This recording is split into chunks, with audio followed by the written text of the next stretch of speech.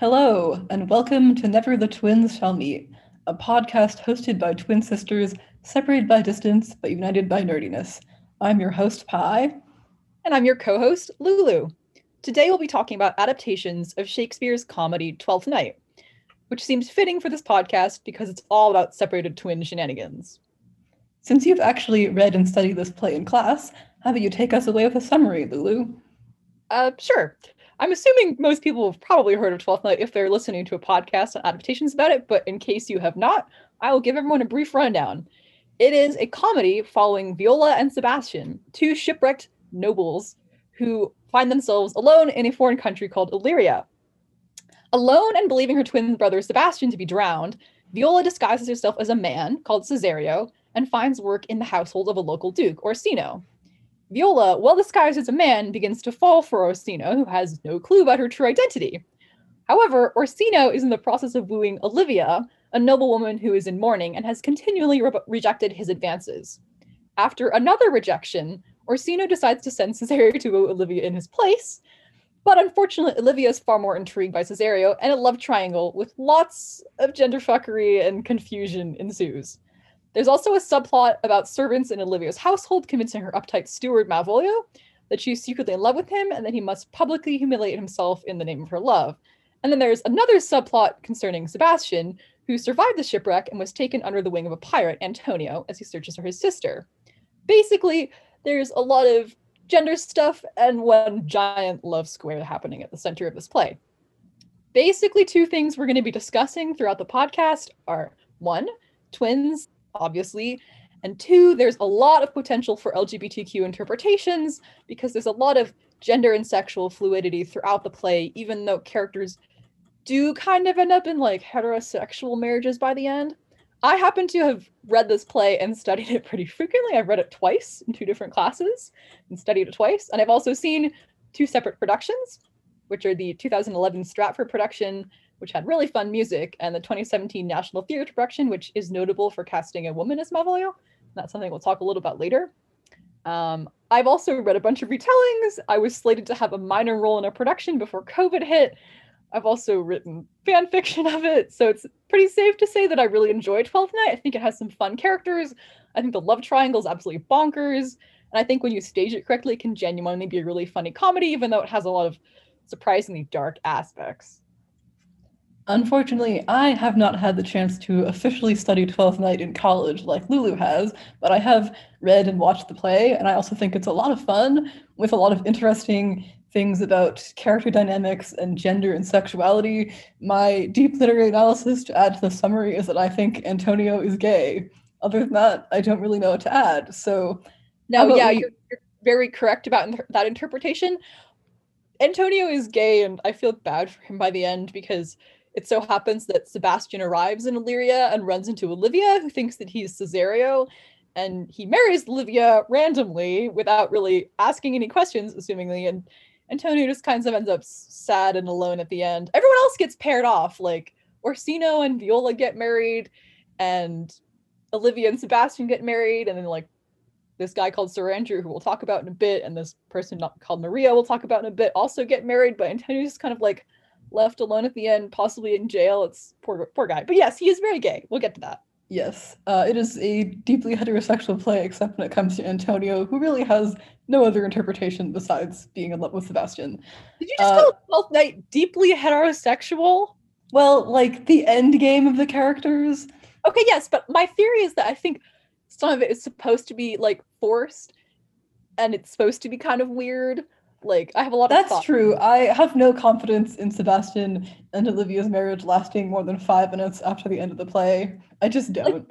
it is a weird play because it kind of plays with gender and sexuality throughout, where like there's all these interpretations where you could say like, oh, this character is like totally bi, or like this character is exploring gender stuff, but then by the end it sort of ends up so like man, woman, married, but like it's not very convincing, and there's still interpretations that could happen, I like to think, after the end of the play. So there's a lot to think about, which is why these adaptations are fun, because a lot of them play around with gender and sexuality in ways that are fun, but also occasionally a little bit sad, but like generally pretty interesting, which is what we're going to be mostly focusing on. Yes, so speaking of productions of Twelfth Night that play around a little bit with gender and sexuality. One production that I've seen is the National Theatre's 2017 production of Twelfth Night, which is extremely gay because Sebastian and Antonio do kiss in this one, although they don't end up together. There's a lot of gay longing, and they were like, you know what, the text of this play is pretty gay, so we should just stage it to be that way, which is quite valid of them. Sebastian and Viola are also cast as Black actors, which I thought was pretty cool and kind of fits with the story considering they're both outsiders in Illyria and they're not from there. As well as Sebastian and Antonio, Orsino is not portrayed as a particularly heterosexual character in this play.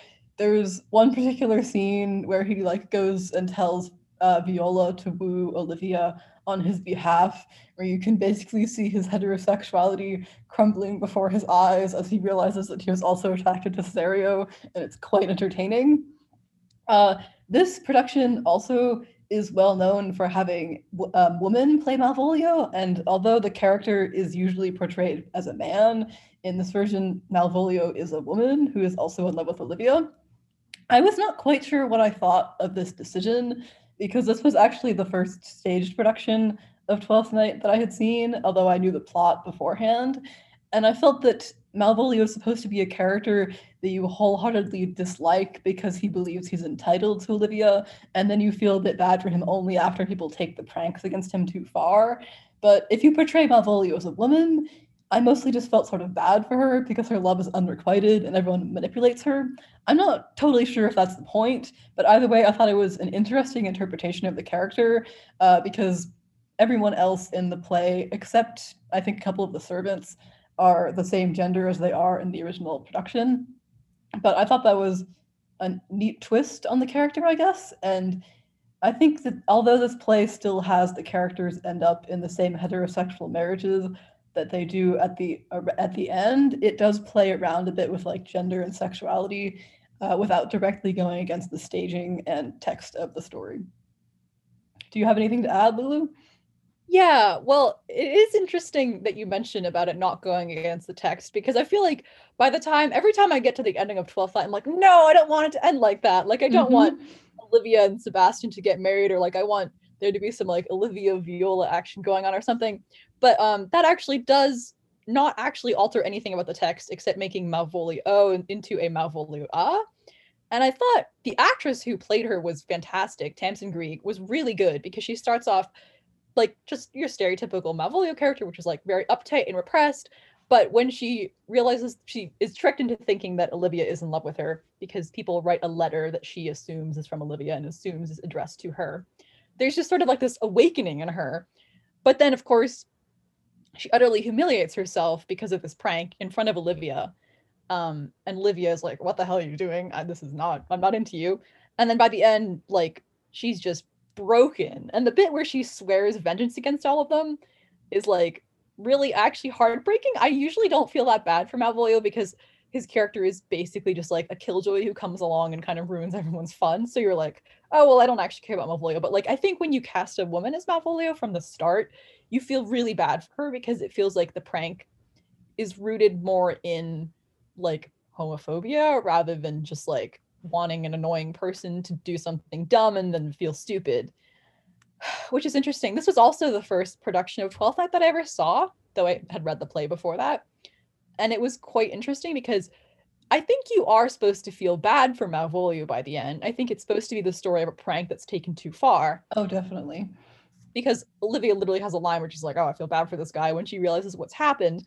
But by casting a woman in Malvolio's role, you immediately start to feel bad from her from the beginning. And I've had a lot of interesting conversations with people because I know multiple people who've seen this production. And for me, the first time I watched it, I was kind of like not totally on board with that because I was like, oh, well, the ending is already kind of like depressingly heterosexual with like poor Antonio just kind of being off alone in the corner in unrequited love with Sebastian. But it was pointed out to me, which I thought was a great point, which is that it forces the viewer to confront the effects of this homophobic prank. Like, you viscerally feel really, really bad for Malvolio by the end. That is a really emotionally distinct way of interpreting that character, because I think the audience, because if you laughed at Malvolio at the start, which I think a lot of people do, like when I've seen productions where Malvolio is played by a man, there definitely are moments of humor where you're like, ah, ha ha, look at him humiliating himself. But when you have Malvolio be a woman, you either kind of feel this like creeping dread from the start, or I imagine you laugh and then you feel complicit in this character's pain later on. So it is an interesting twist, but it doesn't actually alter the text of the play at all. It just brings this whole baggage of sexuality and homophobia and repression along with the character. But I do have like somewhat complicated thoughts on that, because part of me is like, well, if you're going to make 12th Night gayer, why not make it gayer in a happy way? But then I'm like, there really is kind of a dark underbelly to this play. Like the Malvolio plotline is kind of horrifying. They gaslight him Yeah. and It really kind of is. And this was the first production that I had seen staged. And so I was aware that most of the time people laughed at Malvolio and then felt bad by the end of the play. But actually, from the very beginning, I was like, I'm not finding this as funny as I'm supposed to, because I just feel bad for her. And it was interesting because if Malvolio had been a man, then I feel like the plotline would have come off a lot more feeling like the character was entitled to Olivia, because Malvolio is a guy. But if it's Malvolia, you kind of feel bad for her because of her unrequited love for a character that's in love with like two separate people who are Sebastian and Cesario slash Viola. And you kind of are like, oh, I actually feel really bad for this person, because the pranks that are being pulled on them eventually are going to escalate so much that they end up kind of traumatized and swearing vengeance against the pranksters.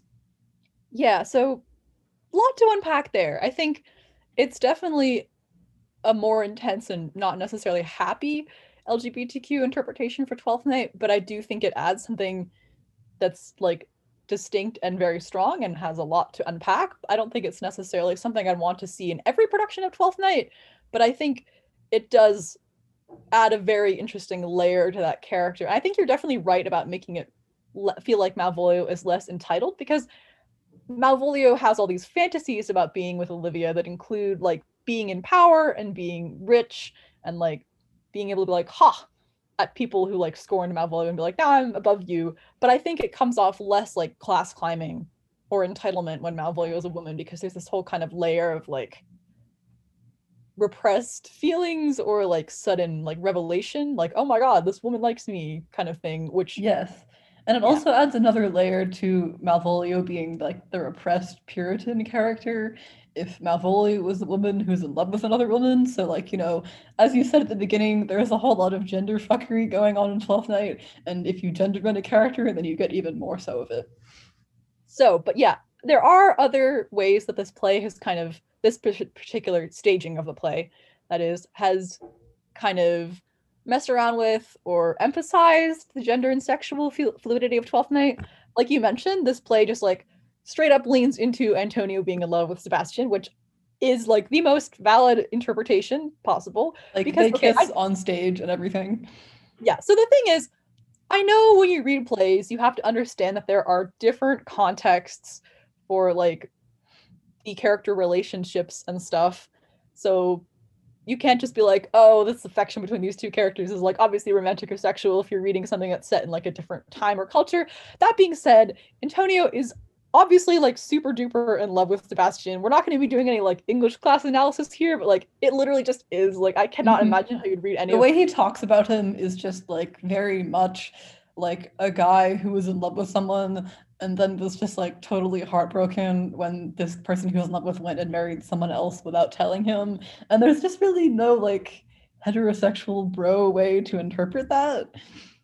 Yeah, because Antonio is an enemy of Orsino and his court because he's a pirate, yet he follows Sebastian back to Illyria to help him look for his sister and stuff. So he puts himself in danger to help this stranger that he's known for like a couple months. Anyway, but so in this play, Sebastian and Antonio are explicitly in a kind of romantic relationship. Antonio's obviously in love with him. For me, I think Sebastian came off as someone who is perhaps less sure of his identity and his relationships, because obviously he runs off Yes. and marries Olivia at one point, but Antonio, like super duper gay. Also, at one point, the like hotel, or whatever the Elizabethan equivalent of a hotel is, that they go stay in, like, had extremely strong gay bar vibes. Oh yeah, super strong. I was like, are they doing this on purpose? They have Like, to be doing it on purpose. yeah, no, Antonio was totally like, yeah, I know a place we can stay, and then it's literally just a gay bar. Like, it just was a gay bar. Yes. I also deeply enjoyed the scene where Orsina was like, Cesario, please go give Olivia this kiss from me. And then like kisses her and it gets like very passionate and they're both like kind of like, what? And then they jump apart and it was Okay, very no, funny. that is actually hands down one of my favorite scenes in 12th Night, because there's so much going on in it and no one is on the same wavelength, because Orsino is basically talking about how he wants to keep wooing Olivia even though she's not down for it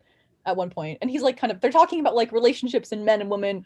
Orsino says some kind of like sexist things. Yeah, doesn't he say that like women can't love as much as men? I'm paraphrasing, but I believe that was about it. Basically, yeah. Orsino starts off the play a little bit sexist.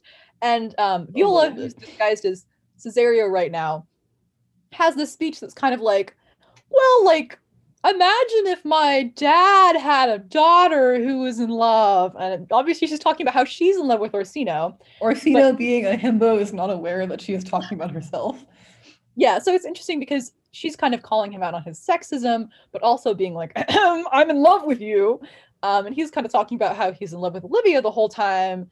And like they're sort of having an argument, but also there's like these undercurrents of like romance and sexuality and Yes, identity. at this point, Orsino is definitely like a bit attracted to Cesario, but doesn't seem to really be like aware of this fact consciously. He's just like, I think you're a cool friend and I want to hang around you all the time.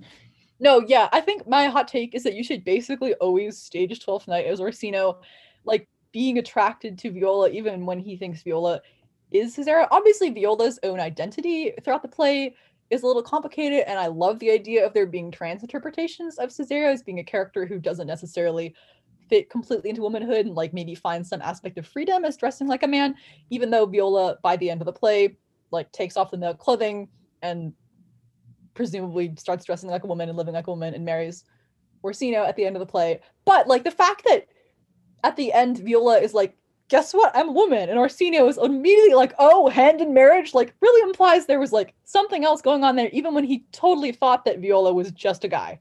Yeah, like you don't go from this person is my platonic friend to I want to marry them without there being something in between there. And this is pretty well illustrated by that scene, I think. Yeah, I like to think that Orsino is kind of internally subconsciously panicking over thinking that his male servant is hot and therefore is like projecting more on Olivia, who is like incredibly unattainable in multiple ways because she is mourning and has like explicitly turned him down. But he's like, oh no, I have to keep like trying to date you because I don't want to acknowledge that I think that Cesario is super hot and I like being around him. So that's Yes, like, and I think that comes up pretty clear in this play, which also has truly excellent comedic timing in a lot of scenes between the characters. yeah, I think it leans a little less into like LGBTQ interpretations of Viola and Olivia's relationship, maybe because it's just emphasizing other aspects of the play. Because I think there is a little bit ambiguity their relationship. Because I think Olivia is intrigued by Cesario, but Cesario is obviously actually a Viola who's not like a cis dude. So there's ways you can interpret that as like having some kind of like sapphic or gender subtext.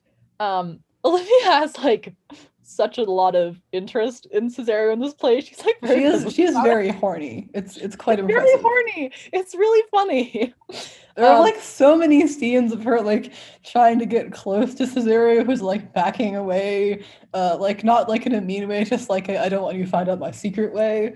Yeah, like I think that I like to think that Viola is also kind of having like a crisis of sexuality and gender throughout the whole play. It's kind of like Olivia is like hitting on me and I'm kind of into it, but also like I'm lying about who I am. So there's quite a lot going on in this play. I think it emphasizes less the like Olivia Viola relationship, which I'm always really intrigued by, and I love it when adaptations lean into that. Which Yes, we'll another talk about. adaptation we'll be talking about does lean into that. Also, there is one final way that this play kind of messes with gender and sexuality, even though the text of the play requires everything to be kind of like wrapped up in a heterosexual bow at the end. There is kind of a bit at the end where the twins get switched again briefly because they're still wearing the same clothing and like they have the same haircut and everything. So even like at the end when it's all like, oh, you're gonna pair up with these two and I'm gonna pair up with this one, they get switched again for a second, and like Orsino like goes in to kiss Sebastian, which I think is just like, I liked it because it was like, well, even though like it's kind of being wrapped up in marriage and like we're sort of back to being heterosexual, it's still like a little bit going on there, which I kind of thought was a fun staging choice. Yes, I thought that was an excellent staging choice, especially because the actors who played the siblings did look pretty similar and wore the same clothing. So you could kind of see why there would still be some confusion going on Yeah, well, there. I mean, you always really have to stretch your suspension of disbelief when you're reading or watching Twelfth Night, because it requires these twins to be like absolutely identical, and also to not ever really think too hard about the whole like Sebastian marries Olivia even though he doesn't know who she is thing. Is he So a it is, gold digger? Is that it? Does he want to be rich? I don't I don't know. know, the way I've always thought about it, and I think this is me putting like more thought into it than Shakespeare possibly did, because like you Probably. can actually see the scene where they're getting married, is that Sebastian has spent like the last couple of months of his life adrift at sea, grieving his sister, having like lost his position as a nobleman, also probably kind of having this like, in my mind, like sexuality crisis over being into Antonio, and kind of sees Olivia and like for a second just like grabs onto her, and like her marriage proposal is a way of to kind of like returning to life was before he was shipwrecked. And I like to think he regrets it, but like I don't know. I'm not Shakespeare. Yes, I Um, mean, we don't see that he regrets it, but it seems difficult to believe that a marriage based on a case of mistaken identity would be like a success, if that makes right. sense. Like I'm a twin. I'm an identical twin. I would like to think that I have, a different personality in life than the person out there who has a similar face to me. So I can't imagine that Olivia would also be happy in this marriage simply because her husband looks like the guy she had a crush on but isn't actually him. So Don't I worry, like to Lulu. If anyone ever comes up to me and is like, marry me, Lulu, I will just say, no, you have the wrong person.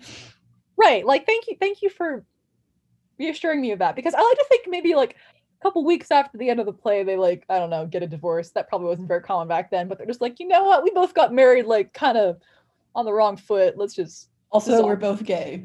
It's probably not what happens, but I think there is a lot to think about in terms of like, is it intentionally supposed to be like forced? Probably, yeah. Yes. And so that's what I liked about the little moment at the end where the twins get mixed up, because it kind of reminds you that like everything's not set in stone, and there was kind of like this gender confusion and weird love square going on, and like ways of interpreting the characters, and just because they're all in heterosexual marriages doesn't mean they'll stay that way. Yeah, my final thought on that is basically that we have to keep in mind that in Shakespeare's time, like comedies as a genre kind of had a different like set of rules than what we consider comedies now. And basically, for something to be a comedy back then, it had to end with marriage, which is why a lot of Shakespearean comedies end with marriages that are often like really forced, like A Midsummer Night's Dream, someone's literally drugged. Measure for Measure, like super fucked up. Much ado about nothing, she takes him back even after he left her at the altar.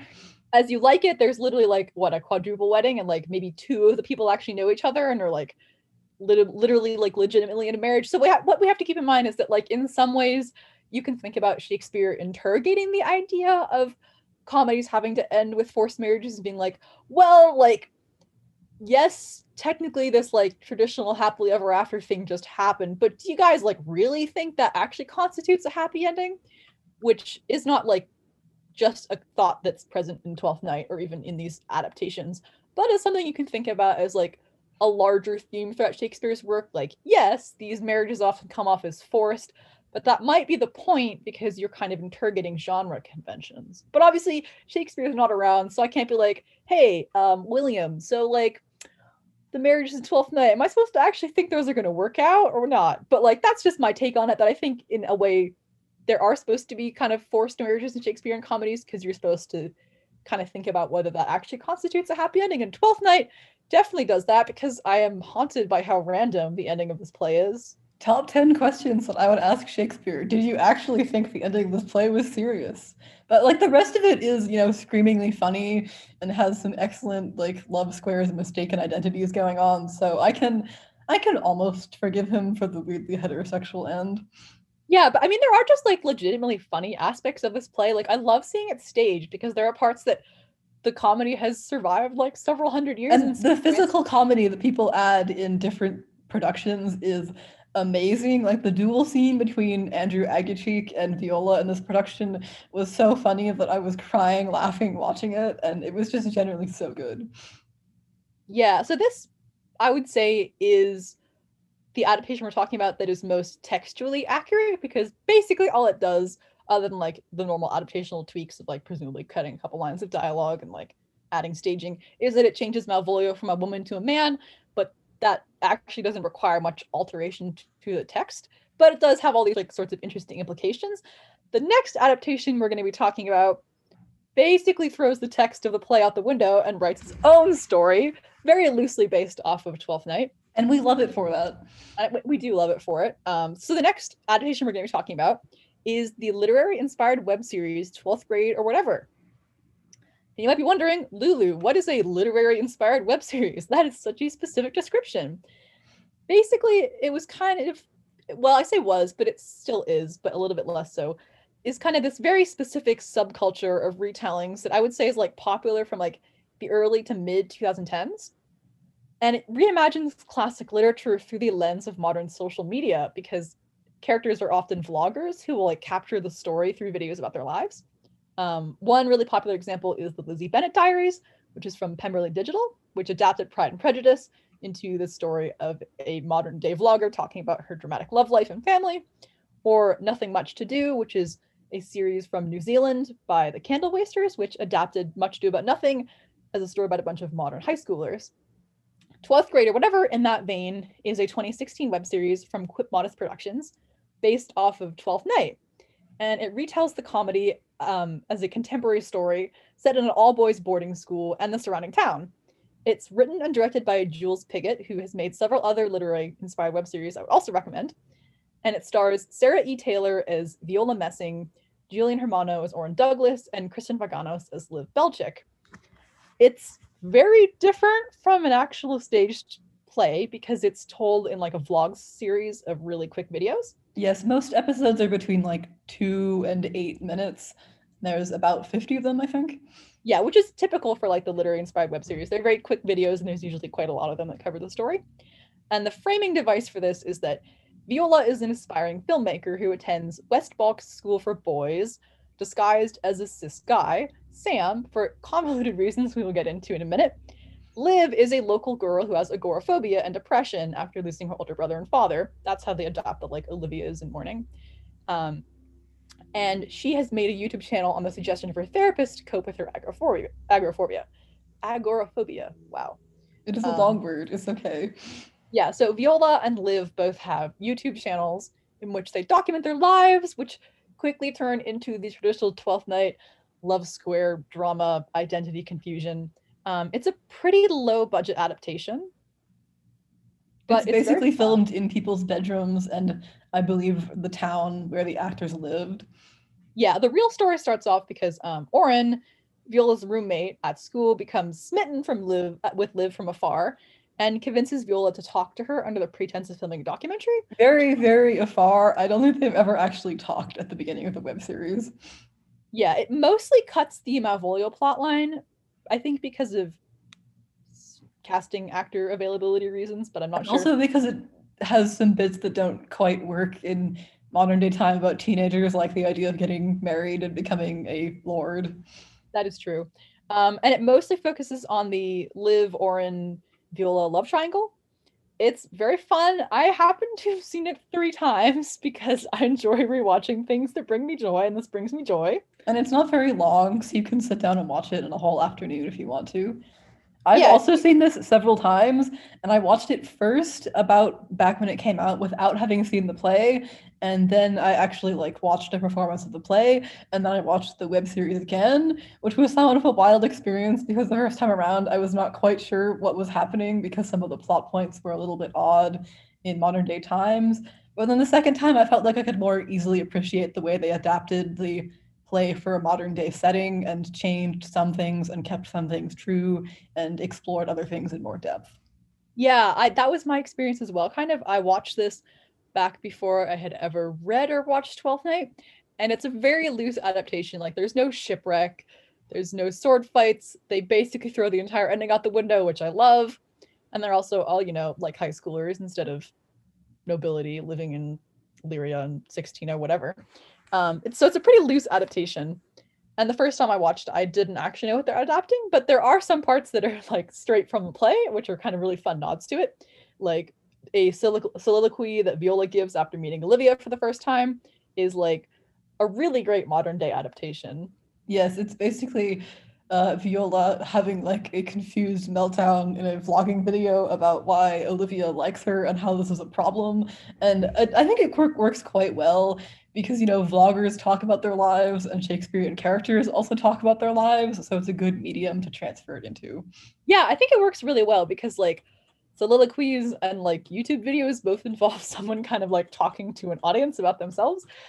Basically, though, what becomes harder to adapt in modern day times is the whole like shipwreck guy disguise aspect of it, which 12th Grade or whatever does in a way that's like very different from the original play.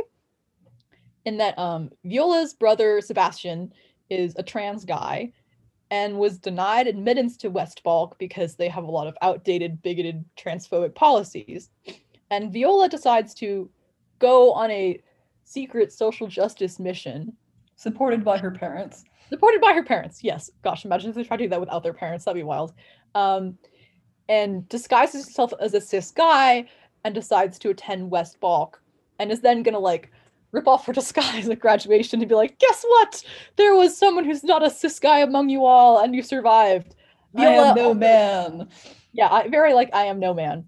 Rather than there being like a shipwreck. I think it's often just like really hard to come up with reasons why like a girl would disguise herself as a guy in modern day times. Like you can't really pull a Mulan in like 21st century Virginia. Though I think it is also important to note that I liked this because in the end, Viola starts questioning her identity and like decides that she might be non-binary. I'm using she because she's fine with that by the end of the web series. But I like that because I think it's boring when characters just like disguise themselves as another gender and there's like any exploration of trans. Yes, like you don't shipwreck on an island and be like, the first thing I should do is pretend to be a guy. Like, I feel like that's not a cis line of thought, if that makes sense.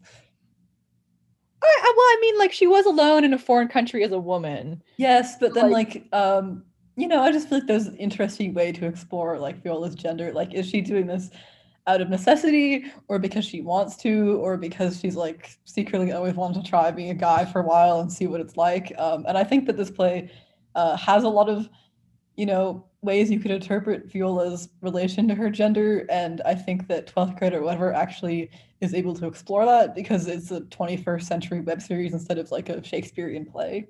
Yeah, so characters have like a stronger sense of like being trans or non-binary or like specific labels like demigirl or pronouns are coming out, which is like not something that people were thinking about when they wrote the original 12th Night in that terms. Obviously, there were senses of like LGBTQ identities back then.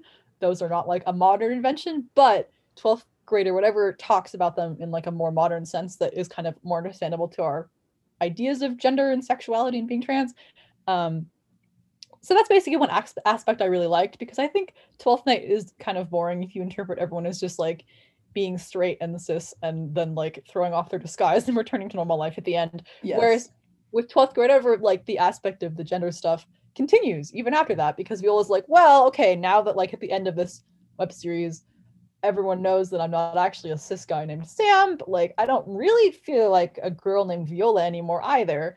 And like it's not going to just be like, now I put my little Cesario identity in a box and put on my wedding dress and I'm a woman again. And I think it's fun that the web series like leaned into kind of questioning and ambiguity even by the end in that aspect. Yes, it also has like less heterosexual characters as well because Sebastian and Antonio are explicitly in a relationship and a bunch of other characters are bi or like realize over the course of the play they might not be entirely straight, which is, cool because that's not really a thing that they explicitly did in the original play, but it does make sense that like not everyone involved in this gigantic love square of a disaster is cis and straight. Okay, yes, you mentioned Sebastian and Antonio. I love the actor who plays Sebastian in this. He's so good. Is not in that much of the web series. Like I mentioned, it's really low budget, and I think his actor was actually like in a different state when they were filming most of it. So at the end of the play, Sebastian turns up and physically reunites with Viola, but that doesn't happen in this web series.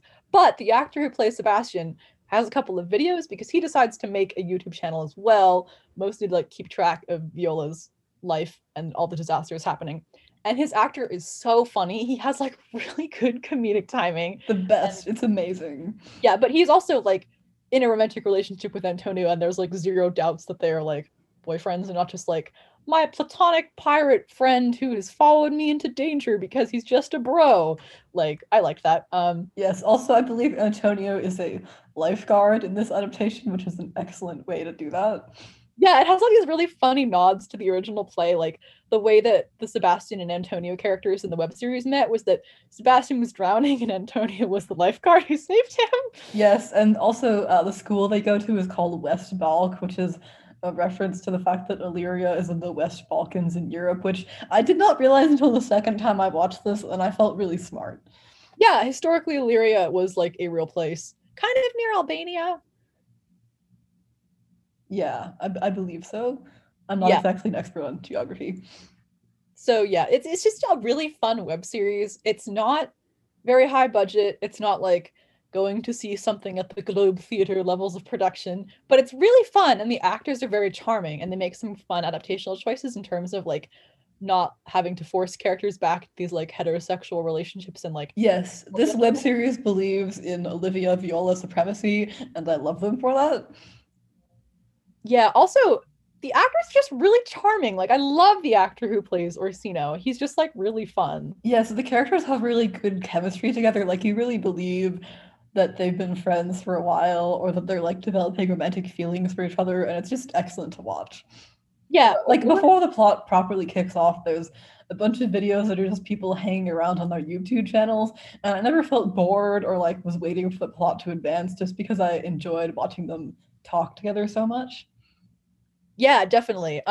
Orsino slash Oren and Viola slash Sam have like a really fun dynamic. They're roommates, but also Viola like really obviously has this unrequited thing for So him. obviously. But they have like they just have really great banter, and the actors like totally capture this like we're friends, but I also have this thing for you that I'm kind of in denial about relationship. It's just great. Like they're all just excellent. Yeah, this web series also introduces some ships that I had not even remotely considered in the original play. I don't think Andrew Aguchik and Orsino have like even a single scene in the play, but in the web series they're quite good friends, and I really enjoyed the videos where they hung out. Yeah, because what this does was instead of having two noble households, which is Olivia's household, which has like Olivia, Malvolio, Mariah, Andrew, Toby, Fabian, probably Feste. someone else. Valentine. No, not Valentine. And then there's Orsino's household, which is like Orsino, Viola slash Cesario, Valentine. It kind of squishes them together. So there's the guys at the boarding school. So like Andrew, Orsino, well, Oren, um, Sam, Vic, Kurt, various other people all live there. And then there's like Olivia's household. So it kind of switches stuff around. So characters who don't necessarily interact because they're from different households do interact because they attend the same boarding school. So there's sort of this like core friend group of like the guy friends, which is Oren and Sam slash Viola, Vic and Kurt, who are I think supposed to be Valentine and Curio. Yeah, they're Curio and Valentine, and then Andrew, who has like nothing in common with Play Andrew, but I love him. Oh yeah, I have no feelings towards Andrew Aguchik in the play, but I love Drew because his favorite adventure is Janet Van Dyne, which is so valid of him. Okay, He's yeah, just a nice boy. I'll back up and explain it. So Sir Andrew in the play is someone who's come to court Olivia, and I literally always confuse him with Sir Toby, which is dumb because they have nothing in common. They just have Sir in front of their name. Sir Toby. They're just kind of like those dudes who hang around, though. Yeah, Sir Toby is Olivia's uncle. His main characteristic is just being kind of a drunk. Sir Andrew's main characteristic is just kind of being dumb.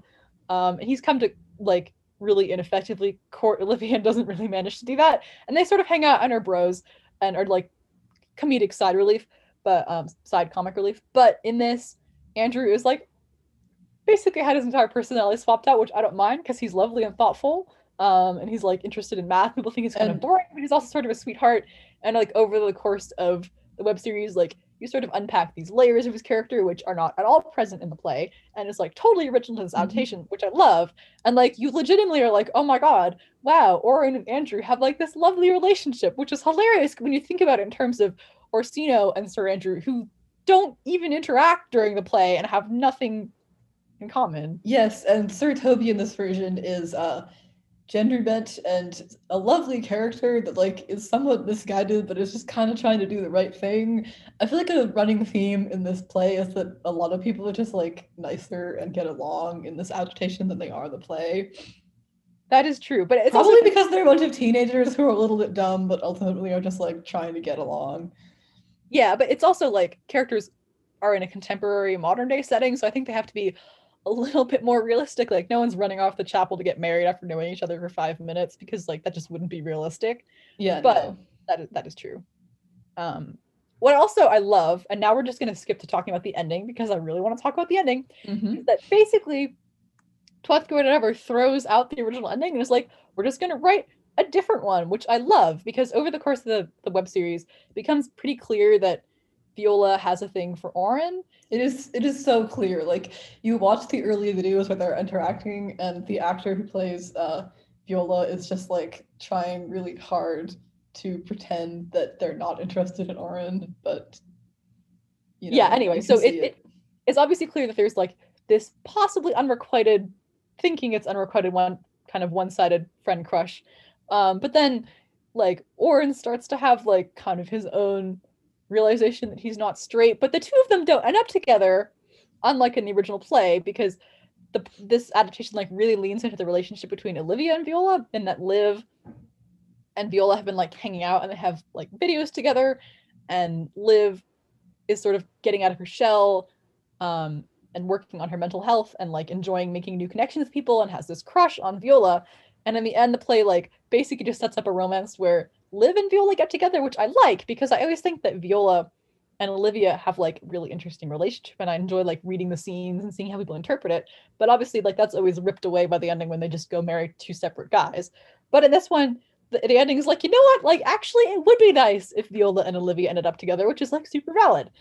But also, there's kind of a new relationship which is like not at all hinted about in the play that's sort of a setup, which is Andrew and Oren, which I just liked a lot, mostly because the actors are both like nice and they have good chemistry. But it's just such an interesting adaptational choice because you'd never sit down and read 12th Night and be like, the like romantic tension between Sir Andrew and Orsino is evident because they never interact. In fairness, there are a limited number of characters in this adaptation, so if he was going to end up with someone, I think it's a great example, like that you don't have to be true to a play's plot or text to create a good adaptation that still has like the themes of the play, because this has like a complicated love triangle, it has like a sibling relationship, it has like gender and sexual fluidity, but it doesn't actually follow the events of the play that strongly, especially near the end, but it still feels like true to the heart of 12th Night, which I really appreciate. The first time I was watching this, I knew the plot of 12th Night vaguely, so I knew who like the endgame relationships were. And as I was watching, I was really hoping that Viola and Liv were going to end up together, just because I really liked the chemistry between the characters and I thought their interactions were really well written. But I wasn't sure if they're going to go for it because, you know, a lot of times literary web series do try to stick by the book. And then at the end, they just had Oren and Viola stay friends, and Viola and Liv end up together. And I really liked that choice because I feel like it kind of acknowledged that, like, you know, the ending of the play feels very forced. Here's what we think would happen if it was less forced. Yeah, I think it works really well because it's set in a different time and characters have different understandings of how relationships and gender and sexuality function. Like they're all teenagers, they're not immediately going to start getting married, and they're not like aristocrats, so they're not like wooing each other. And they also have like a more modern sense of like identity, I guess. And also it's like, you know, to be clear, Viola does kiss Oren at one point, but they don't end up together because they kind of like sit and think on it and they're like, maybe not, and then they stay friends instead. Yeah, also there's this little subplot, which is that the play is called 12th Night, so they adapted the title to be 12th grade, which means they're all seniors in high school who are getting ready to graduate. And Oren and Viola are like, well, we're about to graduate and go off to different colleges. We don't want to get into a relationship, which is like such a realistic modern day teen thing. So some of the characters are kind of dealing with like ending and moving on to new things, which is like not really a theme that's like so much in the play, but I think works well because that is something you encounter in high school. We were like, no one's going to start dating each other in the second half of senior year because they're all going to go off to different colleges, but it feels like very realistic. So that is sort of like a bit of a road bump in the like Liv and Viola relationship. So they take it like very healthfully. I liked it. So it's not like they kind of consider like, do they want to still be in a relationship or just be friends for the moment? And being a friend isn't anything lesser. It's just like a different type of relationship. And the video when they do get together takes place like several months after the end of the other videos, I think. So like they've had time to like think and recover from the fact that Viola kind of lied to some of her friends, even if she had a good social justice cause. And there was like a fist fight at one point, and people argued. And I liked that instead of everyone diving into relationships immediately, the web series kind of let them sort out the various issues that came their way, and then have a relationship when they felt ready for it. Yeah, and this applies to the Drew and Oren relationship that is set up during the adaptation as well, because the way that it slowly unfolds is that after Sam kisses Oren starts to have his own crisis and is like, oh my god, like this person who I thought was my male best friend just kissed me, and like perhaps I am not the 100% heterosexual dude that I thought I was.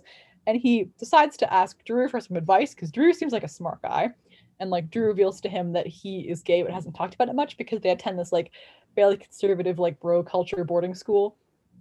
And then it's like becomes obvious over the course of that video that Drew also totally has a thing for Oren, and Oren is like maybe interested in him as well, and like will be doing some relationship experimenting at some point. Yes, I kind of loved the line where Drew is like, any guy who's into guys at West Bulk would have a crush on you, and then Oren is like, math meme, wait, but you're into guys, you go to West Bulk, does that mean you have a crush on me? It was just very funny. Yeah, the script for this is just really fun, like it's great. But they don't end up in a relationship at the end of the web series, but there is a sequel that explores it a little bit more, which is several years later. So like, you know, they've had time to work things out. Yeah, but it kind of, it's satisfying for me to watch because like I mentioned, anytime I read or watch 12th Night, I'm just like having a good time. And then I get to the ending, I'm just like screeched to a halt. Oh no, all the fun is gone. They're all this is like, displeasingly heterosexual. No, it totally is. But the ending of 12th grade or whatever is like, well, what if we did lean into that aspect? And what if the characters who had good chemistry got together instead of randomly marrying other people? Also, like, you know, they were inhibited by the fact that Sebastian lived in another state, so they couldn't do the ending if they wanted to. That is true. Oh my god, but it would have been great if Sebastian turned up in this because his actor is just so fun. I love him. I did love the Sebastian actor a lot. I also liked that their parents are called Helena and Hermia, which is another little nod to another Shakespeare play. Yeah, though the sad thing about watching web series like this is that there will be like really charming actors who have great chemistry with each other, and then they like won't really be in anything else because they're like yes. Radar. I know we've talked about the Sebastian actor a lot, but I just generally felt like the whole main cast of this was like pretty strong, and they had like good chemistry with each other, and I thought that the story, it didn't feel forced. It felt like, you know, acting. Yeah, I think it's really important that like your actors, especially in a play like 12th Night, which relies so much on romance and relationships, have really good chemistry, and I think they did in this. Like Sarah E. Taylor, who plays Viola, is just like a really great lead and has like great dynamics with Liv and with Oren that are like unique but both kind of intriguing, and like even the side characters have relationships that you feel about, like Tammy, who is like this version of Toby, and Liv, or like two minor side characters like Kurt and Vic, who are adaptations of like servant characters that have no personality in the original play, are kind of given this like slightly sad subplot. So I feel like it's a great web series, and personally I would love it if these actors went on to be in other things. So like I'm just gonna use my brainwaves to be like, please cast them in things. They're all charming and good actors. Or web series, or more anything really. Also, this is the good modern adaptation of 12th Night, because I 100% think that Duke Orsino would listen to Taylor Swift after being rejected by Olivia, and so this does happen. Absolutely would, yeah. All right, so our final 12th Night adaptation that we're going to be talking about is the 12th Night musical, because that's a thing, and it's really cool. It was made by Shania Taub and Kwame Kwei Armah, who've also adapted As You Like It, apparently, and it's part of the Public Theater Shakespeare in the Park. And it's pretty much what it sounds like on the tin. It's a musical version of 12th Night. It sticks much more closely to the original play than 12th grade or whatever does. Like, example, Viola and Orsino do end up together at the end of this play. But, you know, they have slightly more modern dialogue. Like, people call Orsino slash Olivia Orslivia, and Viola's reaction to being given Olivia's ring is "oh shit" instead of something more poetic and Shakespearean. It does sometimes quote the original play, but the lyrics to the songs are pretty much all original. It's available to listen to on Spotify, which is where I first came across it, and it's sung pretty much the whole way through, so you can understand the story without actually having to watch. Although I would recommend having some amount of familiarity with the actual plot of Twelfth Night before you listen. And I just think that a musical of Twelfth Night is just a generally really good concept because whoever came up with the idea of Shakespearean monologues as songs really deserves an award. Everyone in this play is super dramatic, and you know that they would 100% be having big dramatic songs every single time something weird happened to them. And the music is also really fun. It's kind of jazzy and really gets stuck in your head. There's like trumpets and there's like soulful ballads and like a Disney villain song and a fun drinking song. And it's just generally really fun to listen to. It's so catchy. And I really do love that this is a musical of Twelfth Night specifically because there is music in the original Twelfth Night. Because Feste, who's kind of like the fool who goes around judging people, often plays music. And the production that I mentioned that we didn't talk about in depth, the 2011 Stratford one, like has really great musical numbers for each of those songs, which makes you really realize there is a lot of music in Twelfth Night, even without it being a musical. So it makes perfect sense to take this play that already has like a fair amount of music and turn it into a full-on musical. Like it just works really well. People talk about music in Twelfth Night a lot. Like Orsino says, if music be the food of love, play on at the very start of the play, which he's kind of talking about like romance and being dramatic. But there is sort of this like consistent theme of music throughout that I think works really well when you translate into an actual musical because characters being musical and talking about music is already in the text of the original play. Yes. And I think Shakespeare specifically works well as being translated into a musical because the characters get like these long monologues about themselves that turn into a song super easily. Like one of my favorite songs in this musical is Viola's soliloquy about like the attention that Olivia is giving her and the fact that she's disguised and is pretending to be someone else. And it's a really good song because I feel like it's fun to listen to, but it also digs into her feelings about being Cesario really well and about whether or not like this disguise is concealing her or revealing something, like if she has more power and control as a man, why she's doing this in the first place, and like if she's doing it out of necessity or because she likes it. And it just works so well as a musical number, and I really liked that. Basically, like all the songs in this are good. If you ask me to pick a top one, I'm not sure I really could. I love Viola's soliloquy in this because it's just like super, super catchy. It was the first song that I ever heard from this and absolutely got me hooked on the rest of the musical. And I also feel like it leans into this interesting ambiguity that you can see in Viola's identity, which is like, do I feel more comfortable as a man because I'm free of the sexism that I face as a woman? Or do I feel comfortable as a man because like maybe Viola is not an entirely cis character? And this musical doesn't really have like a trans Viola interpretation because she does kind of be like at the end takes off her disguise. I'm Viola, I'm a woman, and like marries Orsino. But I think it's interesting because if you just listen to that song alone, it leans into like the sort of ambiguity of identity that I feel like is at the heart of Twelfth Night. Also, is just like a bop. Like all the songs in this are just bops. It's great. I also love Malvolio's like villain song, Count Malvolio, about how he wants to marry Olivia because he's like this really Puritan killjoy character, and his song is just so fun to listen to. It's kind of astounding that a character like that annoying has something so catchy. I also love the song that's about like Toby and Mariah and Feste because they get this like fun drinking song, making fun of each other and calling each other like the worst, and it just really sets up like the dynamics of their group as being kind of like troublemakers who are like raucous but also looking for a good time. And then there's Viola's song, Is This Not Love, about her feelings for Orsino, which is like very soulful and kind of a little sad and sweet. And it's just, there's a lot of different types of songs in this musical, but they all work really well within the story of Twelfth Night. Yeah, I also love that Antonio has his own rendition of Is This Not Love, which is obviously aimed at Sebastian and has a really great way of like establishing Antonio's feelings for Sebastian as like explicitly romantic, because we all know that Viola has feelings for Orsino, so then you directly parallel that with Antonio and Sebastian, and it becomes like totally clear what's going on. I have never seen this actually staged. I've just listened to the soundtrack. I've heard that they make Antonio's ending a little happier than it is in the original play, but it's hard to tell just from listening. But I think that's fun because I think Antonio is a character who deserves better because one, he's gay, and two, he's a pirate, and three, I think I just like him, so he should Antonio should go beyond Black Sails, which is full of gay pirates. I'm sure he'd be welcome there. Well, he could, but Black Sails is over. True. Yeah, anyway, I just think I haven't seen the production of this, like Lulu said, there aren't any recordings of it online, and it was Shakespeare in the Park, but you can follow the plot of it pretty well just by listening to the songs. And although it does have the same ending as Twelfth Night pretty much, I think that it does like a good job of leaning a bit into like the gender stuff, and the music is just really fun, and I love listening to it. Yeah, it's just like an absolute bop. Like the songs are so catchy. Like I found myself listening to Malvolio's villain song while doing homework on repeat sometimes just because it's so fun. Yeah, I don't think that's my favorite one, but I really like Viola's soliloquy, and then I also really like What Kind of Man Are You Gonna Be, which is a bop. And oh yeah, that one's so fun. They're all fun in different ways. Like a lot of the songs have different tones from each other, but I think they work really well because you can kind of see like where in the play you would be able to fit a song like that.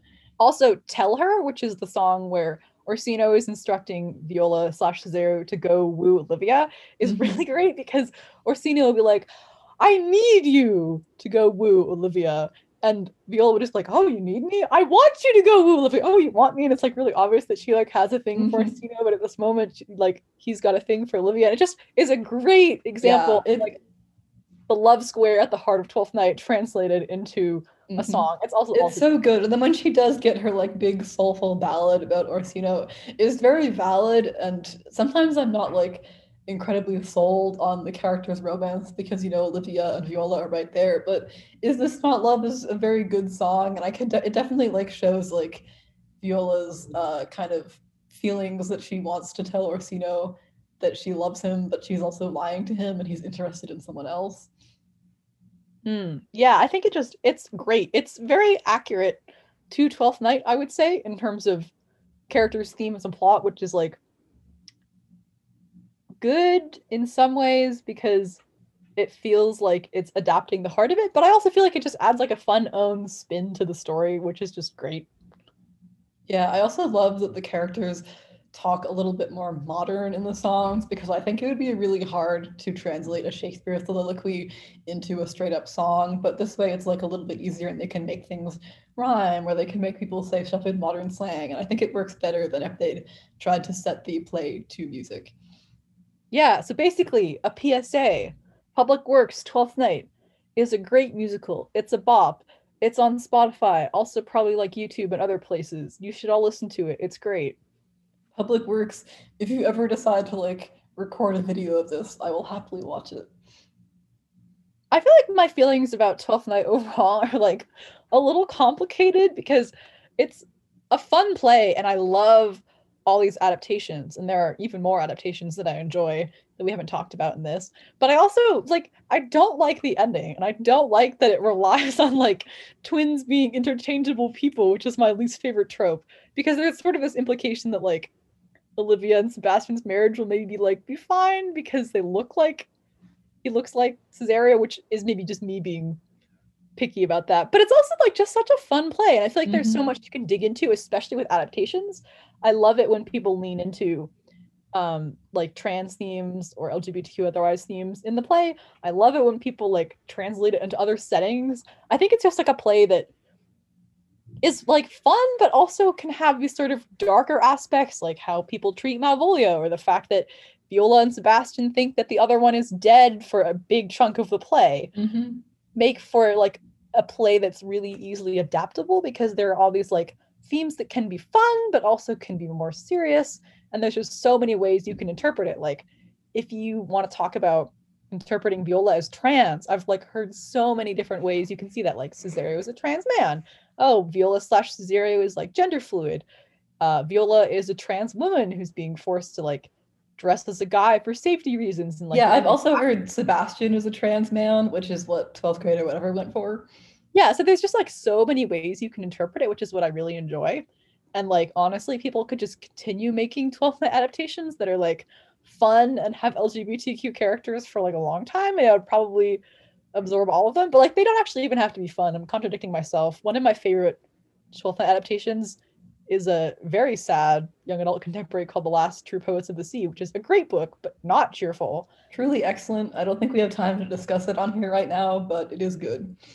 Yeah, so I think 12th Night is a very fun play, and it's just ripe for adaptation. And I feel like these three all have their interesting takes on it that are all unique, but all come from the original play, but just spin it off in such different directions that it's fun to be like, oh, I see like where they started off with it, and now they're doing a completely own thing. Because, one sticks to the actual text of the play, but manages to fit in subtext around it. And one of them does not stick to the actual text of the play at all. And one of them is true to the plot of the play, but changes the way that it's delivered to you as through a musical instead of dialogue.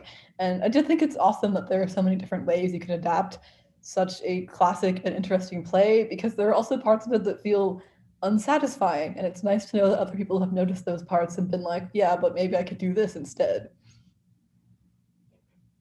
So, PSA, 12th Night is gay, and if somebody comes up to you and asks to get married and they're actually looking for your twin, please don't do it. It will end badly. Yeah, it will not end well. And I think that might be a good note to end things on, unless you have anything else to say. I think that is a good note to end it on. My advice would also be nicer to the pirate guy who saved your life and took you under his wing. I think it's very mean to just let Antonio get thrown off in jail, and I hope someone goes and gets him for the after party. Justice for Antonio, make 12th Night gay. And with that, we've been Never the Twins Shall Meet.